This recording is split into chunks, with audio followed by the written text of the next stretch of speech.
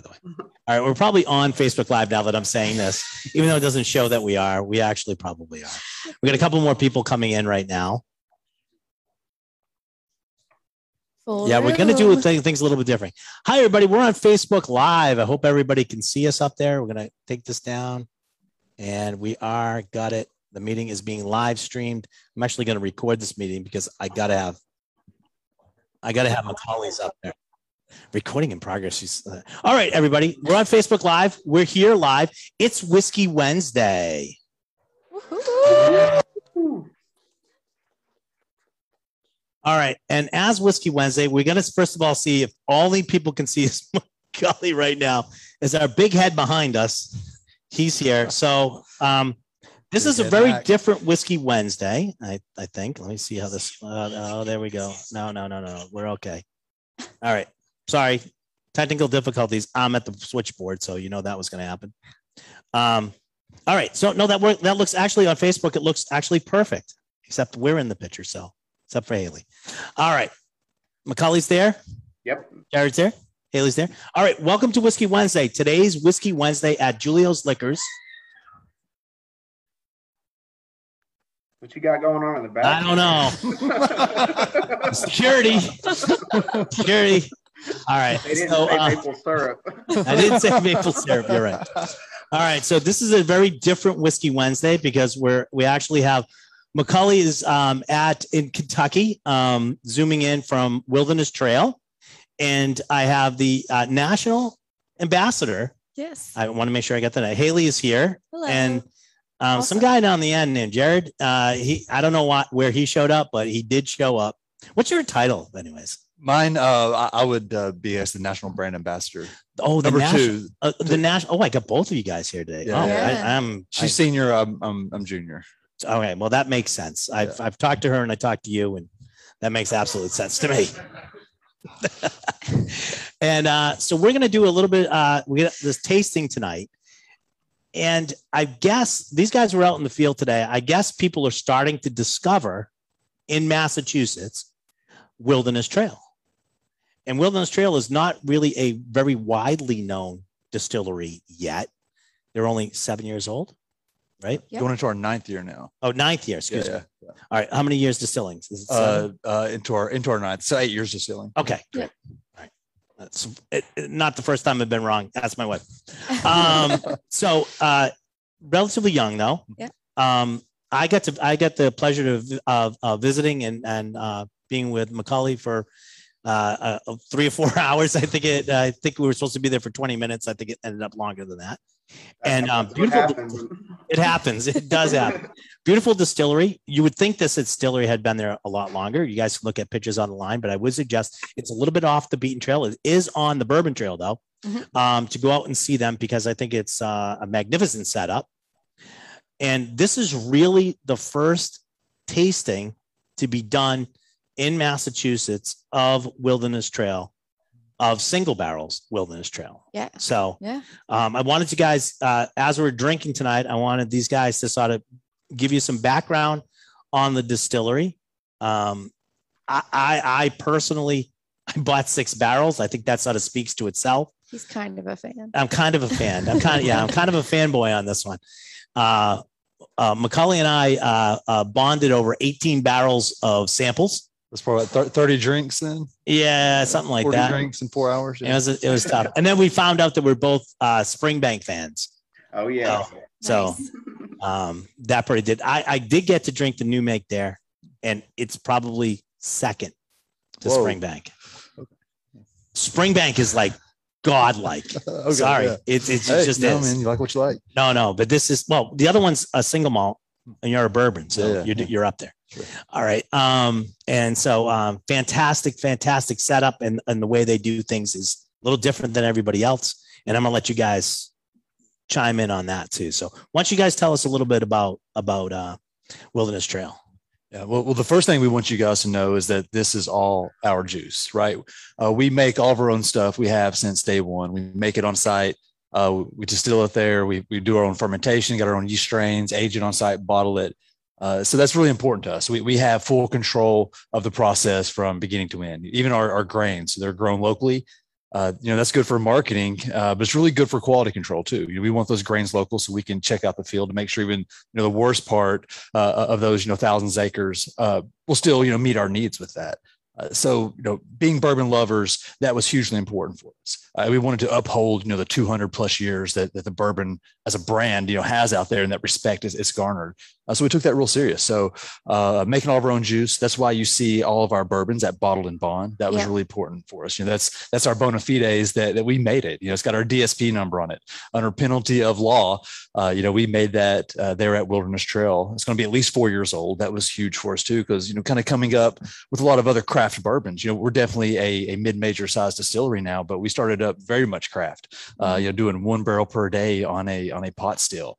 And a lot of craft guys were putting out, stuff in 2 years old, putting out stuff in 10-gallon barrels and charging, $60 for it. So we wanted to kind of buck that and come out with our first stuff as a good traditional bourbon, not a bourbon you would drink and say, hey, this is good for a 2-year-old, just a bourbon you would drink and say, hey, this is damn good, period. With that. So we started up in 2013, but we got a little bit longer history than that. We started up another company before that called Firm Solutions. So firm as in fermentation. So really at the core of what we do is fermentation science. So that's really where the battles are fought in the trenches of making good whiskey is in that fermentation. I mean, a lot of people don't know that Firm Solutions is one of the, if not the top, I think, go-to places that you would call in if you're having any type of fermentation or yeast problems.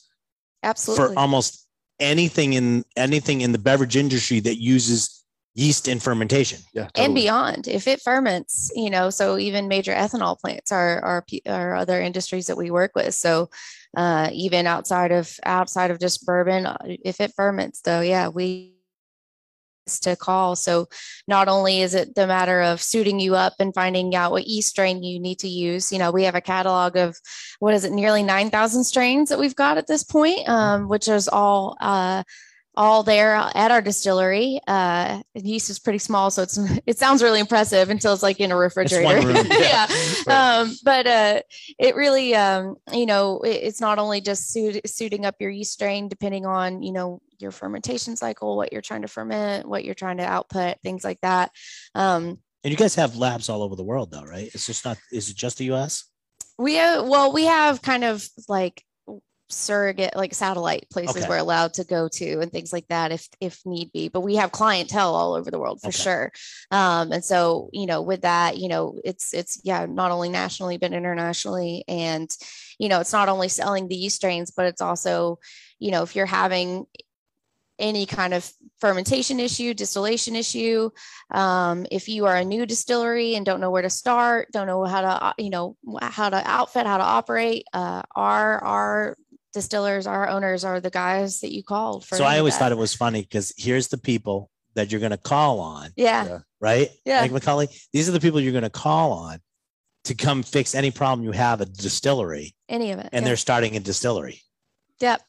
Well, that's how we got good quick. You get a lot of experience when you're dealing with everybody's, worst day of the year, 5 days a week.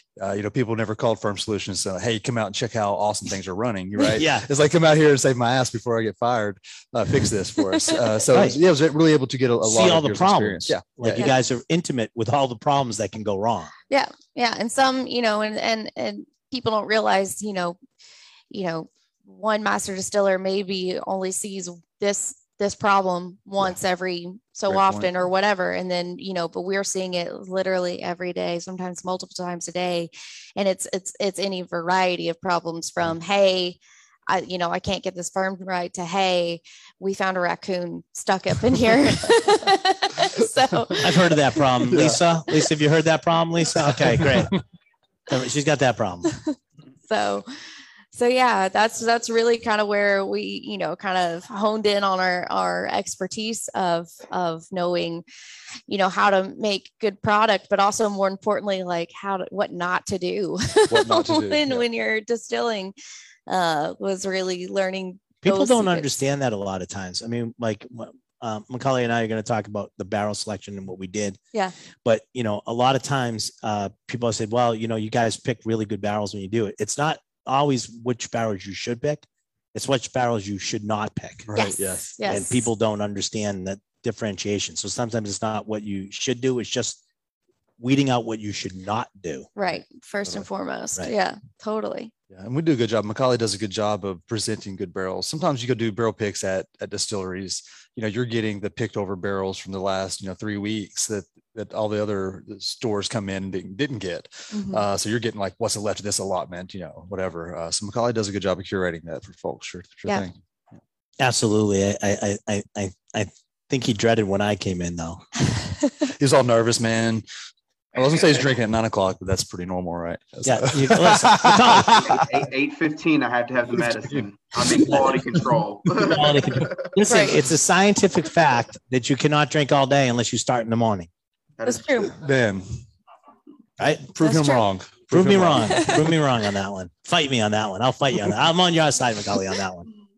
Yeah. All right. So you guys have obviously started laying down barrels. You're obviously getting bigger. How much stuff do you have laid down now?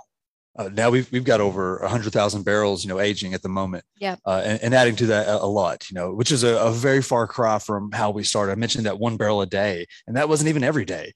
Like that's maybe 3 or 4 days a week because sometimes you had to run the mill all day instead of running the pot still. But since 2016, we went to a column still, and column still. I know a lot of, I don't know, me too. Back in the day, used to think, all the best stuff is pot distilled. I am done a 180 on that. I think the absolute best stuff is column distilled. You get way more consistency, way more control with what you're doing. Well, especially the way you guys are doing distillation. Mhm. Yeah. Especially the way you're doing. Yeah. Well, we were, honing in on, Shane's a mechanical engineer, Shane Baker. He's one of the 2 co-owners. We should mention Shane Baker and Pat Heist at some point. And that's the best of both worlds. You get Yeah. a mechanical engineer, Yeah. and you get a guy who basically knows like everything about yeast. Yeah. He's a plant Fermentation. pathologist. These are the 2 partners. Yeah. In this. So I And think that's kind of cool. Yeah. And Shane Yin and yang. That's sort got of it like all, yeah. opposing opposition type thing. Yeah, and that's 100% of our ownership too. That's what's great about us is that we don't have anybody else. Wait, Macaulay shots, said he owned it. Yeah, Macaulay got his 90% vested in a couple of years, I think. That's right. That's sweat equity, Sweat equity. Yes. Yes. Yes. Yeah. When you drink a lot, you sweat. Is that what you're saying? Getting up in those rick houses in the summer. And That's you right. really Oh, earn yeah. that sweat equity then. So how many rick houses do you guys have now? I think we've got 8 completed and Yes. another 4 more. Like the pads are getting built On right the now. way, yeah. They go up quick. Busick Construction out of Bardstown does all of our rick houses, Mhm. and I don't think they've left our property since 2018. 20, no, earlier than that. 2017. Yeah. Yeah, they Somebody- build Dave, one. do you have a so question? we'll go right next one. I'm going to have to repeat your question, so go right ahead.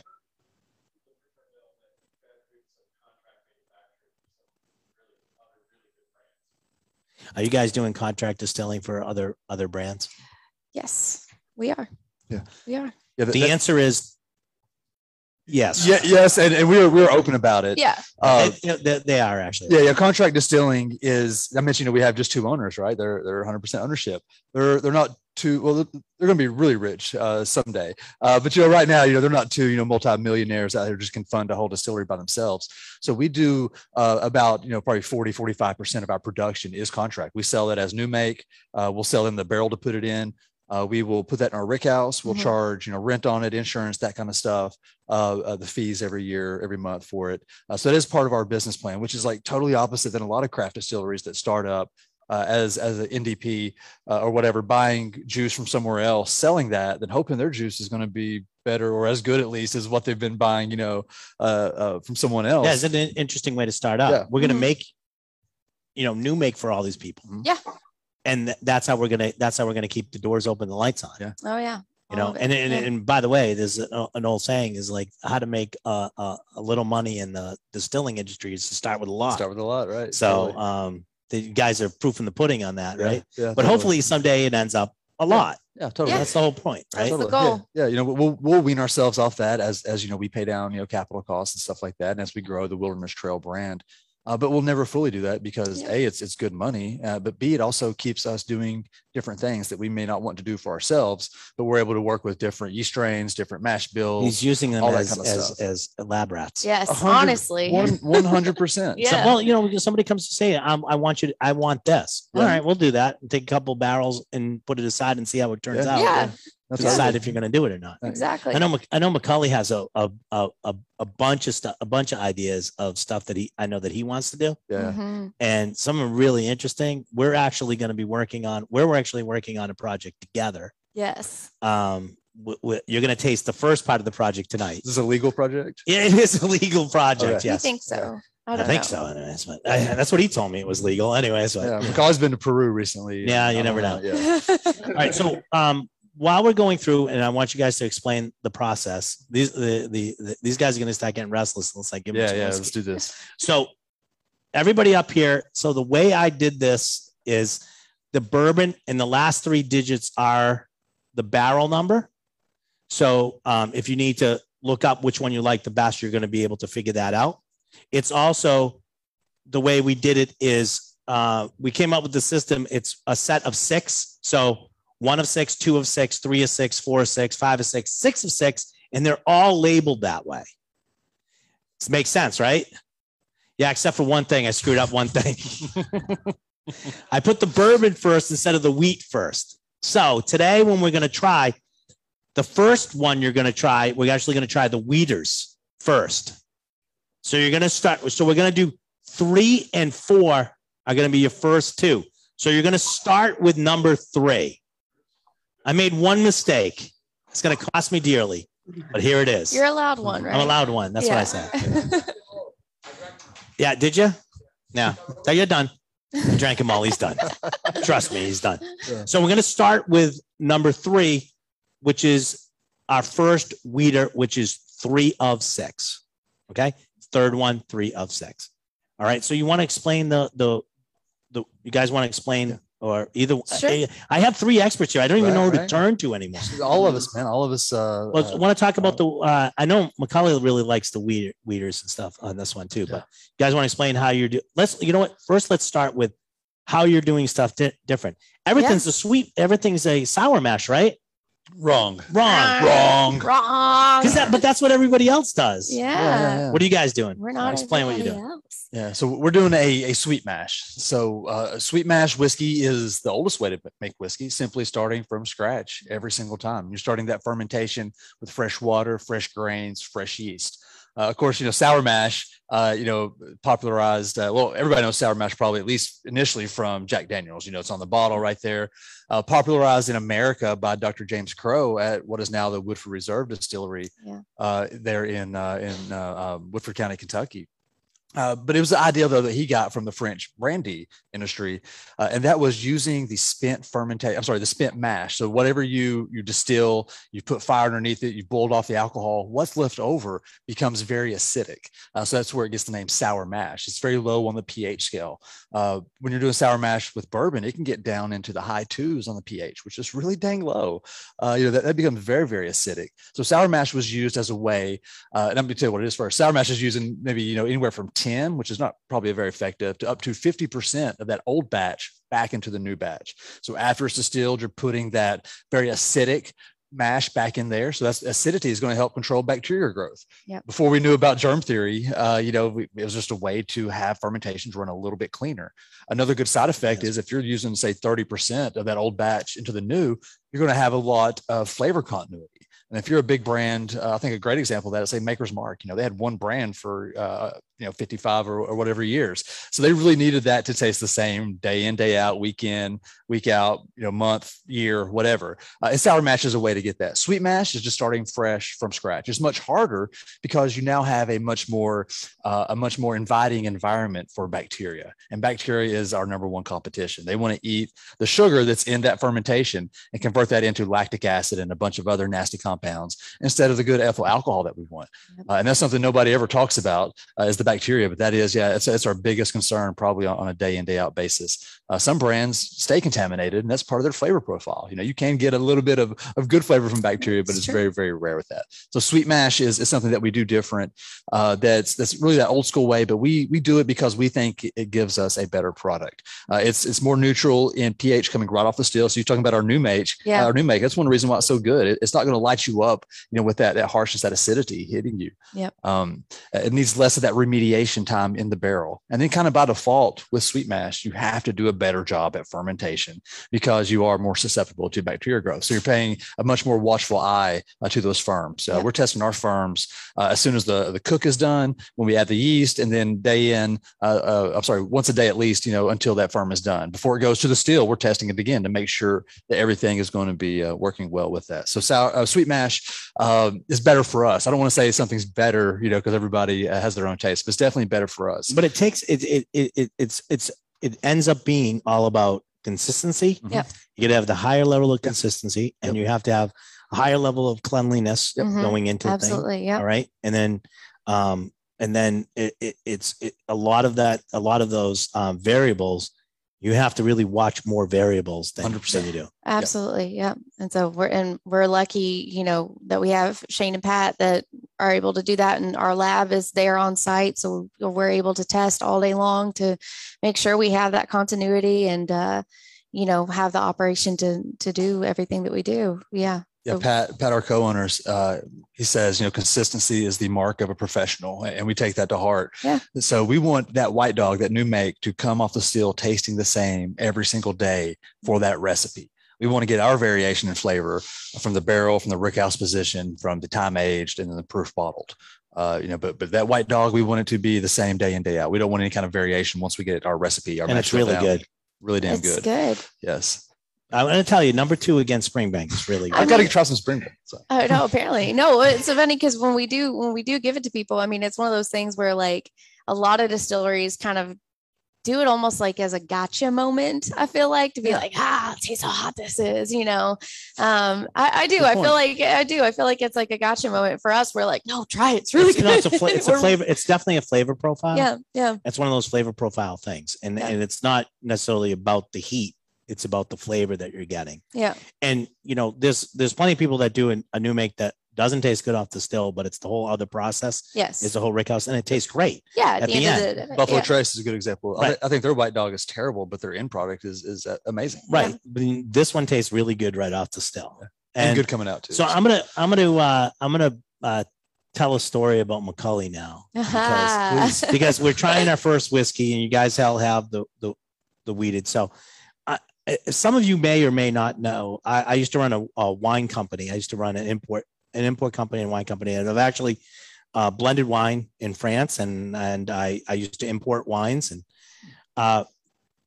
when I met McCully, I had a flashback. I went to Germany one time, and Klaus Dillmann was the gentleman's name, was my contact in Germany. And he was taking me around to some wineries that we were using and we were importing. And he says, this is going to be your first place. And he opened the door, and there was wine, and it was a really small room. It was maybe 4x8. And the wine just went in a U shape, and they were all on the shelf all around. The guy goes, I will see you in about an hour, and then shut the door.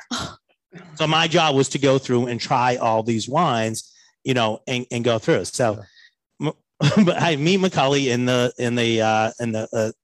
at the distillery, but in the gift shop. Yeah. And he goes, okay, come on, we're going to go try some. And I walked in the door, and it had much nicer, it had leather seats, and we're getting ready, and McCully's and then I look, and there is whiskey around the room. Yeah. There was 18 samples that he had pulled for me. Yeah. And I had flashbacks to Germany. I'm like, okay, we're going to try these on. I'm like, I got a 2.5 hour drive after this, and we're going to try. Okay, let's go. And that's not where we started. He's like, so bringing out flight after flight. And I will tell you, there's a process that we use in tasting whiskey. Now, I believe in tasting blind. The only thing I think McCully said, we were doing, what was it? We were doing the wheaters. Yeah. And I said, this is all wheat. And then we had them all set out, and we tasted the wheat. That was really the only information that he gave to me. Mm-hmm. And when we got to the last barrel, we had done 18. What we always look for when we start doing barrels is, what can I eliminate right away? Because you got to narrow this stuff down. And sometimes the one that you like the best doesn't always pop up right away. Right. Yeah, no. So it takes time. you have to eliminate which ones you don't like. It was getting really hard to eliminate everything. You know, I have this little like sort of like format that I use, and I push stuff forward, keep stuff in the middle, and push stuff back, and everything kept getting pushed forward. So there was another straight line again. And so it was getting real. And then, but we did, you know, as I'm going through these, of course, obviously, there's definitely some ones that were popped. And I think Macaulay going in, do you think I was going to pick one barrel? Maybe one of each. I think we just started going through them and just discovered how delicious they were. I mean, I remember us honing in on a cigar pairing for future. That comes later. Yeah. So we had some very good goals set there. But like I said, like everyone was saying earlier, there's no dog in the race. I take pride in trying to curate excellent selections. I know that Ryan's got some very high standards, and we just got to keep up with that lineage of what we can offer. And this was something that I wanted to spark into our new market. I wanted this to be our new debut, and I think that's what we're doing. What he really did, he wanted to make it so I could not make a mistake. And so, like, there's no way this guy can make a mistake. Yeah, there's no wrong answers. There's no wrong answers here. We're just out here to make you look good. Yeah, that's right. So, but as we started going through there was nothing that I turned, which means I put out of its misery. There's no way I'm going to pick this. Mistakes or flaws that immediately popped up. Yeah. So it was a matter of coming back and really choosing which was the best one for us. And Macaulay knows this because we're very intimate now. We've tasted 18 barrels together, guys. So it's there's no secrets anymore. Their safe word was what? Maple syrup. We've got a secret love child in Vermont right now. Right, we do.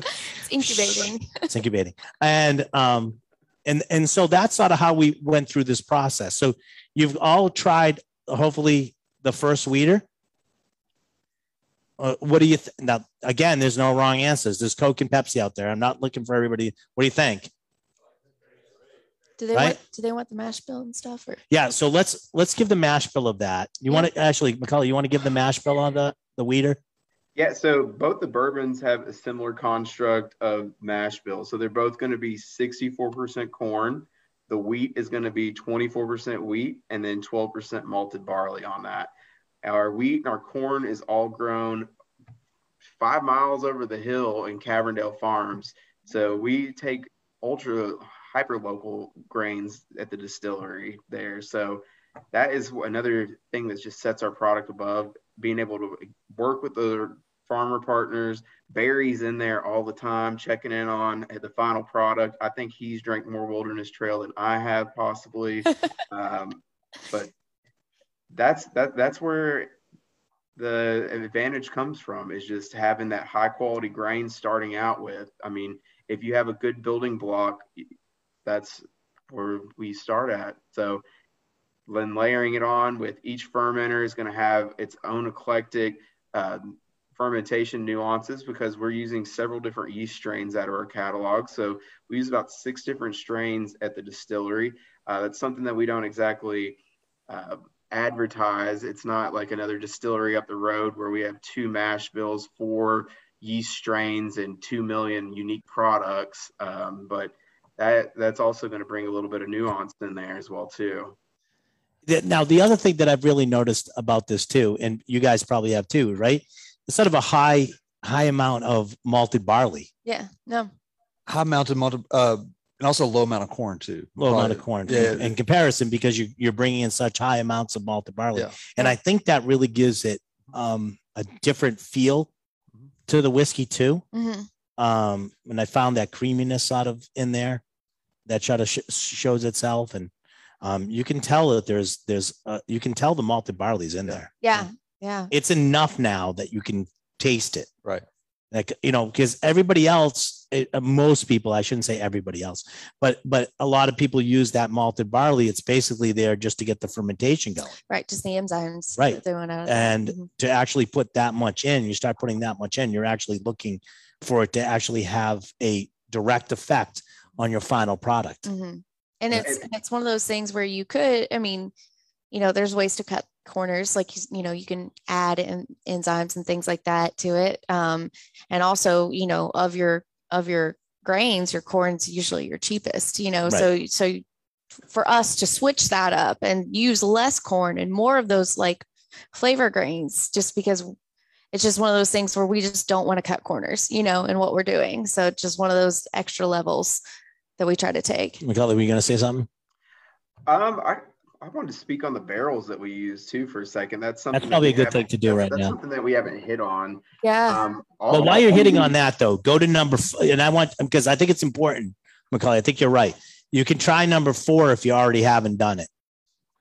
So try number 4, which is the second of your weeders, which is number 4 of 6. I want to mention too, these weeders are at 110 proof, which blows my mind because they drink like water. It doesn't drink like a 110 proof. And what were you going to say about the barrels? Because I think this is really important, Macaulay. So the barrels that we use are essentially the Cadillacs of the industry. So we buy our barrels from Independent Stave Cooperage, which is the largest cooperage in the world. They have two different locations. One is down the road in Lebanon, Kentucky, and where our barrels come from are from Lebanon, Missouri. So these barrels are known as Cooperage Select barrels. So these are 18-month air-cured staves before they ever are assembled and charred. So what that means is that those wood staves are sitting out in the yard.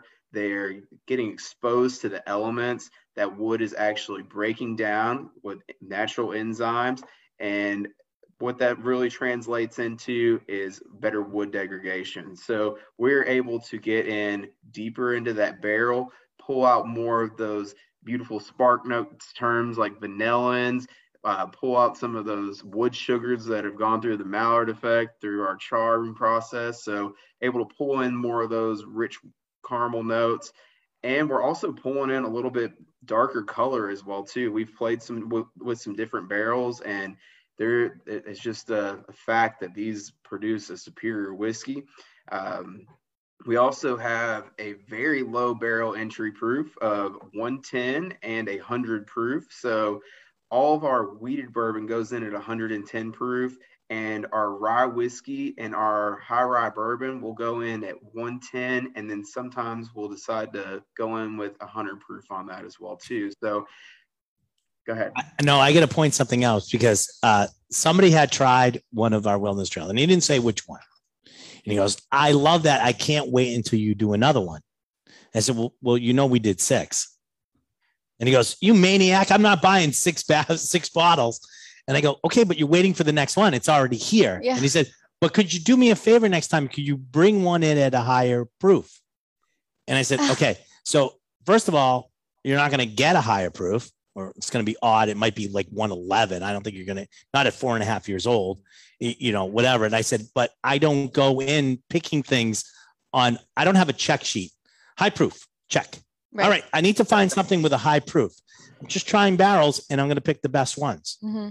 So I'm probably one of the bad guys in the barrel picking industry world, but as you know from doing our tasting, I didn't have the proofs on these. I didn't want them either. I don't sell based on proof.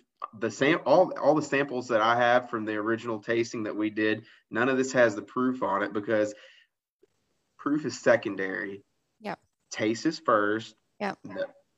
It goes like this. It goes taste, and then taste, and then nose, and then taste. Exactly. Finish it in the taste. That's what I believe in. Okay, I'm sorry. You're right. The last one's taste. five things that I go for, because and why people go, "Well, you only gave nose 1." I go, yes, because nose only matters when you're tasting whiskeys against whiskeys. Yeah. As long as it has a decent nose, It's going to be okay. When you go, this one has a better nose than this one, is when you have multiple whiskeys in front of you. When you're just trying something, as long as it has a nose and it's pleasant, it's okay. It's a really, again, it's going to be, how does it taste? Your taste is in your nose too, by the way. So if it doesn't have a good nose, it's going to affect the taste anyways. Yeah. So, that's why, and McCully was right there with me. I didn't ask anything. I just tasted whiskey and say, what's this one? How much is this? Like all these other questions. I'm just going like, okay, here's 6 whiskeys. All right. Where, however many, I lost track at one point, how many, and I'm just tasting whiskeys. And then we started talking about flavor profiles and tasting. And if it had a nose, and then is this one, like, oh, that one doesn't have a good a nose as this one. Yeah, but the taste is better. All right, we're going to go with the one with the taste is better, because at the end, the other one's not sitting next to it, and that's really sort of the point. And you can, and even at the end of the day, somebody says, oh, the nose wasn't really strong on that one, but the flavor was awesome. Okay. Great. You proved my point. Yeah. I mean, you're not snorting bourbon at the end of the day. You're drinking bourbon. So during COVID, I want to tell you a little. No, I was just. You were doing key bumps of bourbon during COVID. Is that what you're telling me? Clearing out the sinuses, right? I was disinfecting from the inside out. Yeah, as they say. That's what we do every day. And for proof, what a lot of people associate with proof, like that burn that on your lips and your mouth. Yeah. A lot of that might not be the alcohol. It's other compounds, the fusel oils, other stuff in there that can really, really affect that. Yeah. That's one reason why our new make tastes so good at such a high proof, is that we're really low on those fusel compounds. Those are compounds that have a very similar boiling point to alcohol. Yeah. And it's hard to get rid of that in distillation because you're separating based on boiling point, and we're not getting that fine when we're making bourbon. We're not running. Well, now I want to know. Now you've had 2 weeders. Yeah. You like one better than the other? You're supposed to. Okay, so who like number? I would just go this. Who like 3 better? Who like 4 better? You have fallen into my evil plan, people. I don't pick for me. I pick for you. And the fact that I almost had a half a room to half a room just proved that point. Yep. All right. Because that's what I want. I'm never going to please everybody. But if I can, something like this, if I can please half the room with one and half the room with the other, I'm doing pretty good. Yeah. So, like I said, Randall and I talk about this all the time. If I picked for me, I'd have a basement full of this really weird whiskeys that I would, that I don't drink enough of. Right. To even justify having a barrel of one of them, never mind barrels of them. So, and honestly, I mean, I think that's the better, there are some people that pick and they want so much, like I get wanting something unique, right? And wanting something that just stands out and is the best of quality and things like that. But there's some people that want so much this like off color, something so different that it's like, are you aiming for that too much, to where you're like, are you going to sell anything based off of that? That's always, I don't know, the better route to go. Yeah. We view our barrel picks like, these are like the best expressions of these wilderness trail, not as this is the most different from the norm. Yeah. And I'll say okay, so these are bourbons. I think these at like, what's the age on these? These are all going to be anywhere. 4 years, 5 months, 4 years, 5 months. Okay. So like these McCauley was a little lazy there. Just went to one barrel right next to each other. Yeah, I know. No, we didn't. Those aren't next to each other. I think on these, they might be the weeders. I think they are, but the other ones aren't. Well, that's why I picked that one. No, they were both so good. Lots. Yeah, I know they are. Don't listen to him. Don't listen to him. He's only this guy because he's at the end of the day, 1,000 miles away. Matter if it was from the same lot as long as it is a banger in the bottle. Yeah, That's right. Well, and hey, two two different barrels could be sitting right next to each other, and they've all seen that, so they all know that. Profiles. That's So true. again, You're who you run with, right? yep. Yeah. So again, just something a little bit different, good quality. Like again, you might have a favorite, but both up there. All right. So you guys want to try more whiskey? I'm assuming you do. Are we talking too much about this? Or are you guys finding this interesting? Is this We fun? are talking too much. Let's drink and talk. Okay. All right. Well, no, we go back to number 1 now. Number 1. We're sort of in order again. We're back to order. Now we're in number 1. Now we're on to the high rye bourbon. So this is going to be 64% corn, 24% rye, 12% malted barley. And honestly, the the grain is what makes this product special, and the rye whiskey as well too, because we take pride in our grain selection. So all about Cavernedale Farms is wheat and corn. Well, Walnut Grove Farm is where we get our rye from. So this is actually something special grown for us, because as you may know, that rye doesn't grow well in the state of Kentucky. That is more of a kind of a cold weather crop.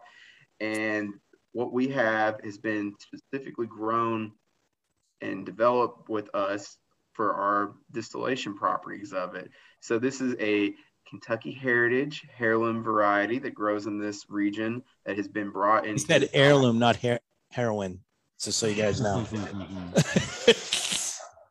The local poppy fields. No, I'm just kidding.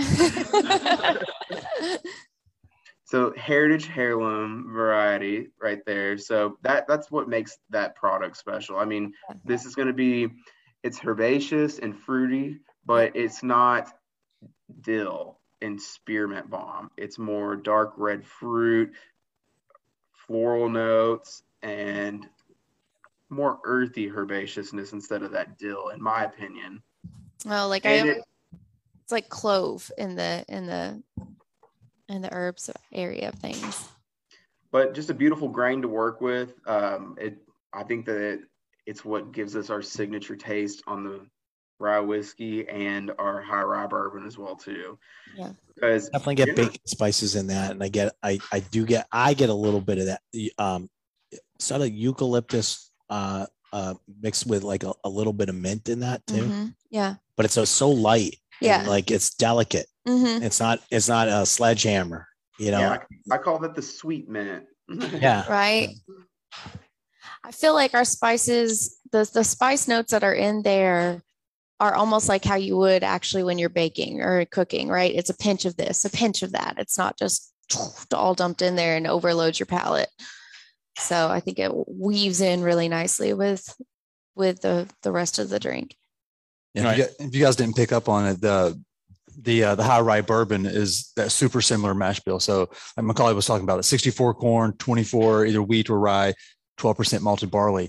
And that was done on purpose. That wasn't done being lazy, like, hey, we don't want to have to meter out the different amount of corn when we're mashing in with this. At the time we did that, and I don't know how many even now do it, but at the time, no other distillery had those comparable mash bills where you could try their wheated bourbon versus their rye bourbon. Say if you want to try like Larceny versus Evan Williams, your amount of corn is different. Your amount of barley is different. If you want to try Weller versus, either one of Buffalo Trace's rye mash bills, that's going to be a different amount of corn, different amount of barley. So this way, especially as we get older, it'll be a great way to kind of get in and contradict those two different mash bills. Well, and also normally outside of barrel picks, they're served at, they're bottled in bonds. So they're going to be around the same age usually and the same exact proof. So it's definitely one of the closest side-by-side comparisons you can have.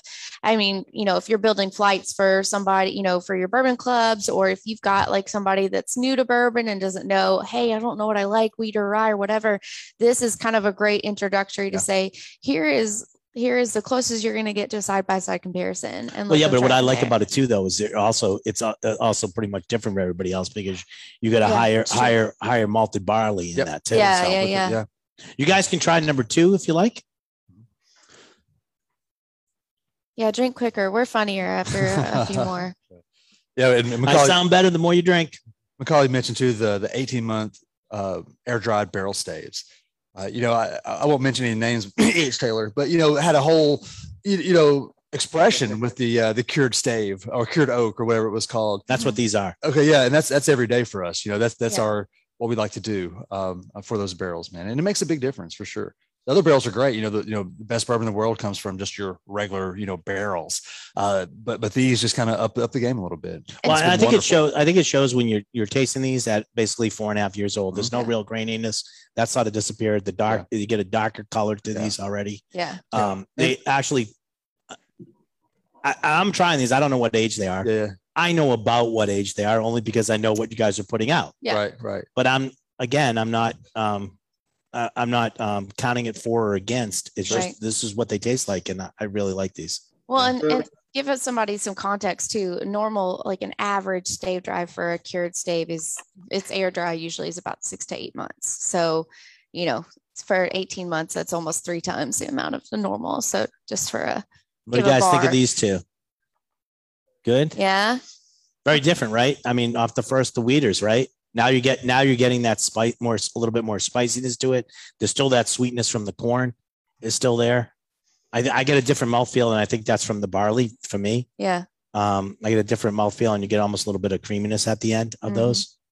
Macaulay, what were you going to say? What I was about to say is, from what we know from mass spectrometry data, is that around 80% of our actual end product flavor, not just our product, but any whiskey you pull off the shelf, is going to be associated from that barrel nuance. It comes into that play. We know that from pulling bottles off the shelf, running that through mass spectrometry, and doing regression studies on flavor development. And that's where the proof is right there, is being able to turn back into that data. But honestly, we're a sweet mash facility, but we've also made sour mash products as well too. So I do have some sour mash stuff in my stables out there, if you will. And it does not develop as quickly. Like my 4.5-year-old sour mash tastes like a 3-year-old or 3-year-old at that point. It's just not, it's not coming in. Gets out of that graininess, a little bit more of that graininess flavor. It is definitely more grain forward on there. And that is something that I don't really experience in our 4-year-old product, but it is definitely heavy grain forward and not in a positive note. So I'm not a chemist. I just know how to use the DeWalt drill and drink whiskey and know it tastes good. So there's definitely something to say, that further study on that for sure. Yeah. I keep drinking as much whiskey as I can so I can prove or disprove your point. I like that. We'll take that. As long as it's Wilderness Trail. Okay. You always have to throw that in there, don't you? Oh, anyway, so now you've had the Weeder. You had their bourbon, which is their high rye bourbon, which is a good amount of rye, but it's not crazy amount though. Well, I mean, it's a high rye for you. Comparative, like say for you, compared to say a Four Roses, it's not. I think it's lower than both their mash bills, right? Yeah. But for like I say a Buffalo Trace, it's higher than both of theirs. So it really depends for that. At the time when we developed that mash bill, it was high rye. But it's crazy how the whole bourbon world's changed in the last 5 years. MGP specifically has some extremely high rye and extremely high wheat. We used to be the highest wheat content in a wheated bourbon at 24%. And I believe there's some out now that's 40%. Yeah. Good. All right. So the next two you're going to try the ryes. Okay. Now I want to tell you something. I'm going to have you're going to try both of these ryes. I'm going to go through the rye. I gave you another cup, or actually I could have had you doing it in your glass. You guys all get to take a glass home with you. But when you try these, try to save an equal amount of both of these left. And David, that doesn't mean keep drinking them until they're even, then going, oh, I drank them all, I need some more. All right. I'm on to your tricks, David. Save a little bit of each, but an equal amount of both. Okay. And put those together. And put those together as a blend. All right. If we have to give David some more, we'll give David some more. But somehow, I want you guys. Yeah, no, he always seems to get this. No. Everything that you're trying tonight, though, I should tell you, these are all barrel strength. This is what they're coming out as. Yeah. There's no like 110, and we brought them all down to 110. The rye is the proof because the rye has two different proofs on it. Mm-hmm. Right. One is what are they? One is 104. One is 105. 105. Which one? Okay. I won't tell you which one is 1 point difference. We'll see how good you are. Yes. But 5 and 6. So I'm going to start with 5, but put all you want, like I said, but save a little bit of each because I do want you to mix those up. And this is what we would call a Kentucky style rye. So this is 56% rye, 33% corn, 11% malted barley. Which, 15 years ago would have been pretty damn common. And then kind of the explosion in rye whiskey really opened up the avenue for, the Indiana ryes, your MGP ryes, your 95.5, 95% rye, 5% malted barley. Ryes that were initially designed to be in a blended whiskey, to be in your Crown Royal or your, Seagram 7s or whatever. So yeah, there wasn't a lot of, Try it. Kentucky rye out there for a long time. But now you're starting to see it come back, and we want to be kind of at the forefront of that. So that low rye content, having plenty of corn in there really lets the rye kind of hit its dynamic limits. It's not just a one-trick pony. It does have room to kind of spread in there. It doesn't get overly diluted. What's the mash bill again? 56% corn. I'm sorry, it's 56% rye, 33% corn, 11% barley. I'm just saying bourbon first. I know. Yeah. 56 corn, 33 or 50. I just did it again. And one of my favorite You guys things. say this one more time. Yeah. This is why I saved this to the end. 56% rye, 33 corn, 11% There you go. And you don't I have think it's time to say maple syrup. I think you need the safe word at this point. Someone help me. Maple syrup. Yeah, and you don't have to remember that because one thing with Wilderness Trail, our mantra is that transparency. We don't give you any bullshit. We don't have fake stories about great grandpa's recipe we found and Uncle Ricky Bob's yeast strain that we pulled up from the well. Uncle Ricky Bob. We put the recipe on the side of the label. You can buy the yeast strain from Firm Solutions. We'll sell it to you. You can go to Vendome and get a still made like us. We'll tell you where we get our water, all that stuff. Yeah. We're not scared. Not that we think we make the greatest stuff ever and nobody else can. It's just that we make good stuff and other people can too. And there's room for it all with that. And you get a little bit more, just so you guys know, the side panel on the, because it's single barrel, you get a little bit more information. Yeah. Yeah. So all the side panels give you a little bit more information. Yeah. So we're going to have the age on there. You've got the barrel, which you'll see ISC number 4 char. So that's Independent Stave Company, who Macaulay was referring to earlier. That number 4 char, that heavy alligator char, like 54 seconds on the flame. You get the rickhouse number, which this is rickhouse A, which is the cutest little rickhouse you've ever seen. It's just a 2,000 barrel rickhouse. We built it whenever we were distilling on the pot still, and we were doing a barrel a day. So 2,000 barrels is a long damn time to fill it up. Just to show you guys how far we thought we were going to grow. Yeah. We thought a barrel a day, that's, we had about 2,500 barrel capacity in the rick house, could fill up 300 barrels a year, maybe max, so that's all we thought we needed. We didn't think we needed any more. Yeah, so we'll fill that in a week and a half now. Absolutely. Yeah. Yeah. And 200 then barrels a day. Then the yeast strain is the last thing on there. That Firm Pro 1, I don't know if that means anything to you guys, but that's a yeast strain that a lot of other bourbon distilleries use. We can't really tell you everybody because that will ruin their story about Uncle Ricky Bob. But some of the best use this though. Peerless. It came from Uncle Ricky Bob's beard, right? Right. Yeah. Right. Absolutely. Just shave some off the top. Yeah, but a lot of good brands like Peerless. One of our biggest proponents out there is Drew Colesveen of Willet. Yeah. When you've got someone like that, talking us up, they use our yeast, and you go on their tour, they'll tell you they use our yeast, which we love, man. So those guys using our stuff is kind of a great testament to what we're doing. Drew's very forward on whatever he does. Yeah. Drew's been a friend of mine for a lot of years. And Bourbon this is Playboy. one of those type of things, huh? The Bourbon Playboy, Drew Colesveen. Drew Colesveen. Love Drew. It's my boy. But The man. have you guys? Well, this is. I have to say, and I want to sort of put this out there. I mean, this is akin to, knowing about Willet when no one else really knew about Willet, which is when we found Willet when he had a lot of barrels that he was storing. Mm-hmm. And when he started out at the distillery and getting in on the ground floor, that's what we did. And we recognized that this was somebody that was going to be going somewhere. This was somebody that's going to do something and stuff like that. So, Wilderness Trail is like akin to that. You guys are getting, these are 4.5-year-old bourbons, that you're trying tonight and Rise.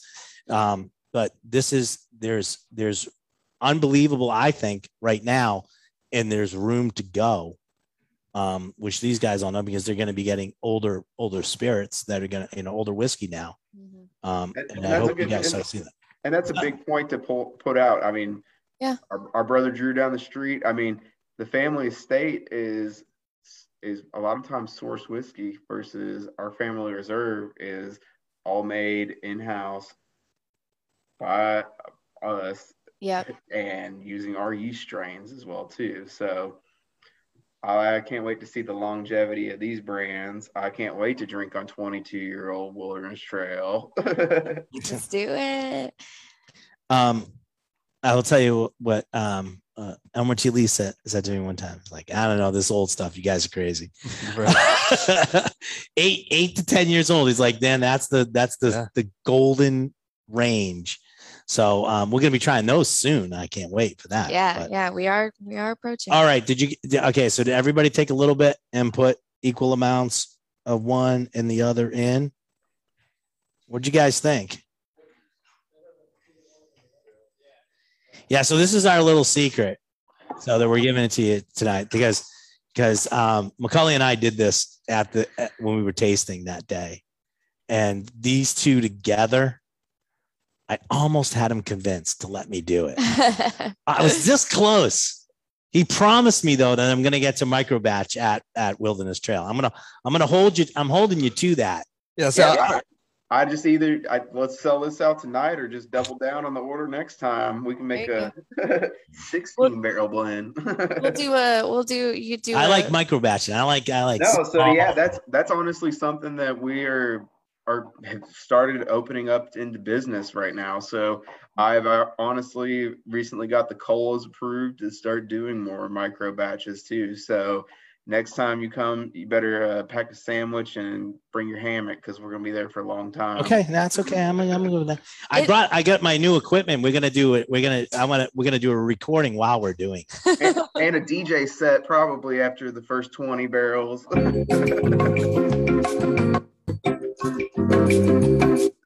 Still a Boston Nova right there. Yeah, So in the I'll meantime, some better music by then. So if you want to make your own micro batch, you have to buy both of them together.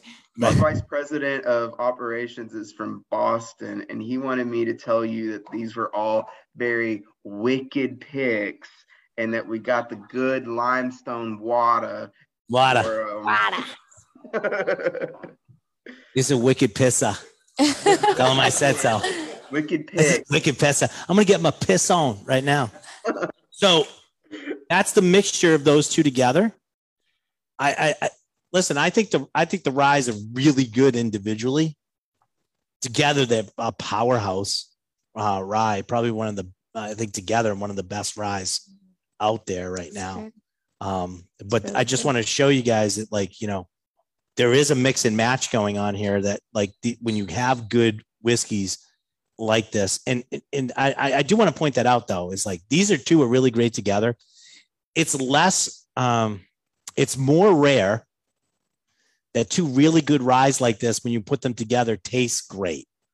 Usually when you have two good whiskeys and you put them together, they don't taste good. Usually two whiskeys that are missing something and the other one complements makes a better whiskey than the sum of its parts. But it's actually even rarer that these two by themselves are really good ryes.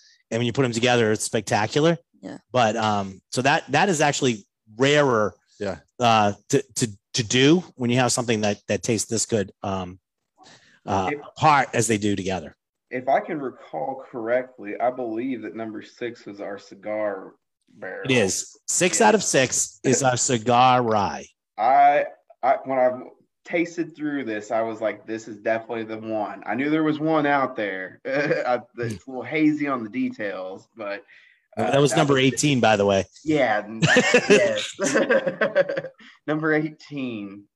Well, I think that the 18th barrel probably is what got me struck up in the mood to start going off profile or off of my job description and decided that we are going to start a secondary maturation project. So we might have to call that the safe word small batch after tonight's yes. Safe word small batch. So okay, so I'm going to let everybody. They're in here. No one's. Well, maybe I should take us off of Facebook Live. Yeah, I think I'm going to take us off Facebook Live. Okay. Oh boy! Thank you everybody for joining us on Facebook Live. If you wanted to know the secret, you should have come here and had a nice day. Yes, Julio's After Dark. Julio's After Dark. I'll leave the recording on. Julio's OnlyFans. Thanks, everybody.